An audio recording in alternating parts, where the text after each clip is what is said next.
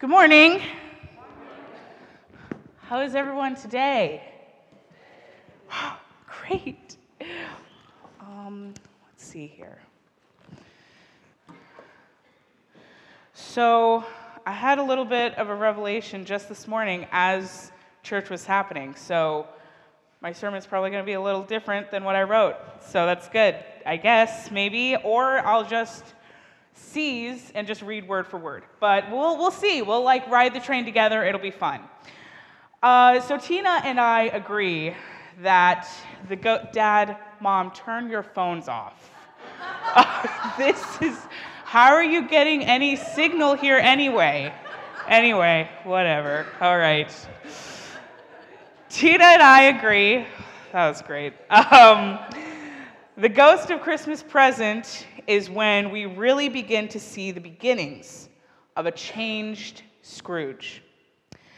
From the very boisterous Ghost of Christmas Present and the very warm introduction of this spirit, the formula is truly set up to grab Scrooge's attention.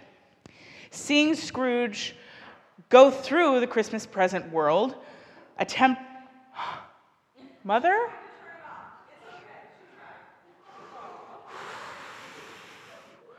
Technology. You can't grab the phones from them. They're addicted to their phones, you know? Seeing Scrooge go through the Christmas present world, attending the parties that he said no to, and having such a jolly fellow with him to guide him through, it seems that this is the first time in Scrooge's life where Scrooge really started to see what was so special about this wretched holiday. However, this time was not all spent in joyful spirits.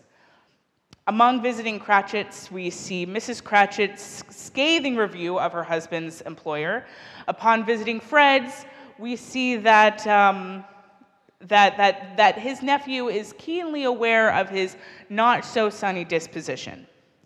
It's Christmas present where Scrooge really begins to become aware of his true nature, having his quotes turned around and spoken back to him. It's amazing what can happen when we have our own words used back at us, isn't it? Hearing them from a distance, in a new state of mind. In Deuteronomy reading today, we see a passage written almost exclusively to that Scrooge within us. Give to the poor no matter what. I remember a lesson we had during youth group, which was a gazillion years ago, in which we tried to think of ways that we could bring more peace to the earth and give more generously, and what that all means. Back in high school, it was hard to really fathom a peaceful world, and really it's really hard to fathom a peaceful world now as well. However, we try, but my answer was something that really isn't that uncommon right now. How can we help others if we don't even know what peace looks like here? My idea was that we had to fix what was wrong at home first, and then we can fix other problems. I mean, on airlines, you see the whole introduction is that if the plane is going down, you have to put the mask over your face first before you can help your child, right? Right. And Brian Langdock, the man who's known to just blow minds with a simple sentence, said, well, why not do both? Why not help us and help those in even more dire situation? What's the harm in helping? Everyone is worthy of help and love. Well, that blew my mind. With America's unending resources, almost unending resources, why not try and help all? All are worthy. Being an adult for about 8 years, one thing that I learned is that balancing life is really, really, really, really, really, really, really tricky.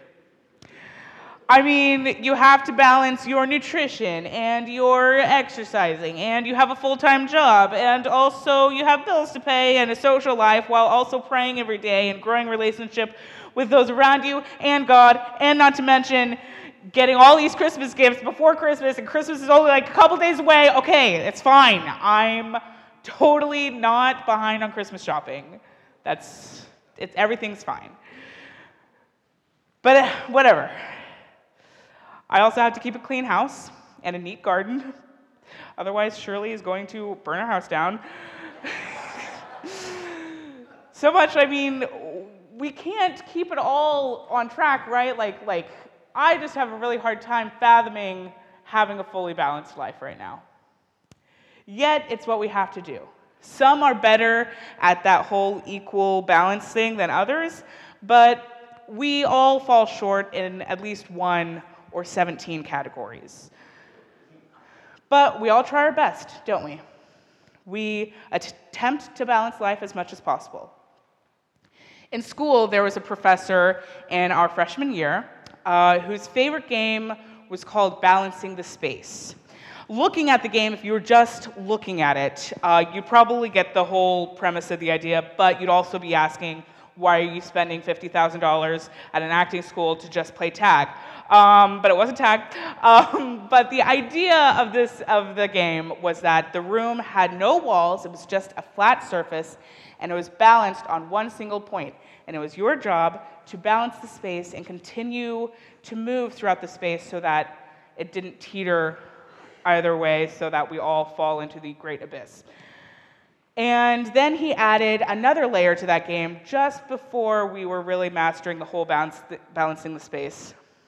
And that was isolating different parts of our bodies and throwing ourselves off of equilibrium on purpose.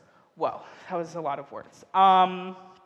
So really, the concept was balancing the space, finding the equilibrium in the space, and also balancing and finding the equilibrium within yourself.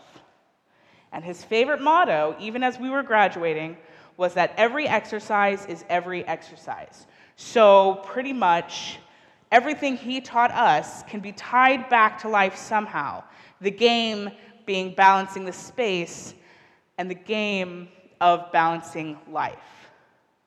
We see in Scrooge the repercussions of not heeding Deuteronomy, and instead hoarding money instead of giving what he has to those in dire need. In the original story of A Christmas Carol, we hear the ghost of Christmas Present, quoting, or even just a couple minutes ago, quoting Scrooge when he asks if Tiny Tim is going to die, and he says, if he's going to die, then he better do it and decrease the surplus population. Or, as the spirit is leaving, his booming voice reminding Scrooge of Scrooge's less desirable quote, "Are there no prisons? Are there no workhouses?" We see a Scrooge who is then haunted not by a spirit, but by his own present self. Someone who merely hours ago said things that to such a changed Scrooge. He wonders how anyone could be so incredibly heartless. Deuteronomy is imploring us not to wait to be generous, not to wait to give to those in need, for they are in need now, and we need to do what is right now. We need to love all now. I fall short of this almost constantly. I say something I regret instantly, gazillion times a day.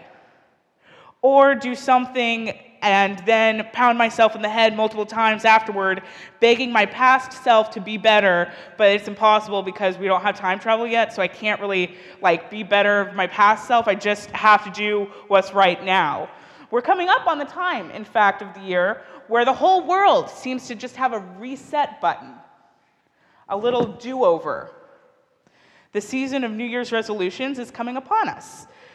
But as tempting as it is to continue my behavior and my bad eating habits and my lack of giving and my lack of balance and my lack of exercise for just another couple of weeks, why wait until New Year's to start reforming?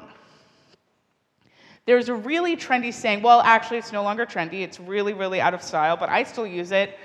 and it's YOLO. You only live once.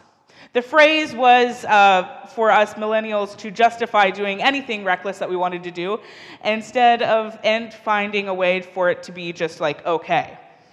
However, it kind of rings true for this Sunday. You have but one life. I personally need to work on filling it with things that fill me, like giving generously even if I'm drowning in student loan debt, or like thinking before I speak. What? What's that? Or finding that balance in life. I discovered just this week, actually, that I live a pretty destructive life, not in drugs or alcohol or anything like that, but for just simply not caring. At first, well, until this week, I justified it as me being super flexible and like up for anything. But doing a lot of soul searching while praying on this week's sermon, it was me leading a destructive life through the motto, I don't care. I, like Scrooge, heard my past self booming in my head saying, I don't care. Don't care about my appearance. I don't care about politics, about giving, or about any of it. So for me at least, it's time I see the present Mary and know that it is not too late to hear her and do something to change me for the better. To give more generously, pray more thoroughly, live more actively, present myself in a loving spirit all the time and not just in church. Afraid of my future self judging my past self and afraid of people judging me has stopped me from doing a lot of things. But the more I think about it, the more I realize that noticing the difference between the present and the past is merely a sign of growth. Yeah, I've done a lot of stupid stuff in the past, but I've grown a lot. That's how I know it was stupid. Scrooge grew immensely during his time with Christmas Present, laughing with the Spirit, enjoying the warm glow of Christmas parties, and hearing his words used back at him. We can see now a new Scrooge forming before our eyes, just in time for Christmas future. May we continue to grow generously, curiously, and love for one another this Advent season and forevermore. Praise be to God.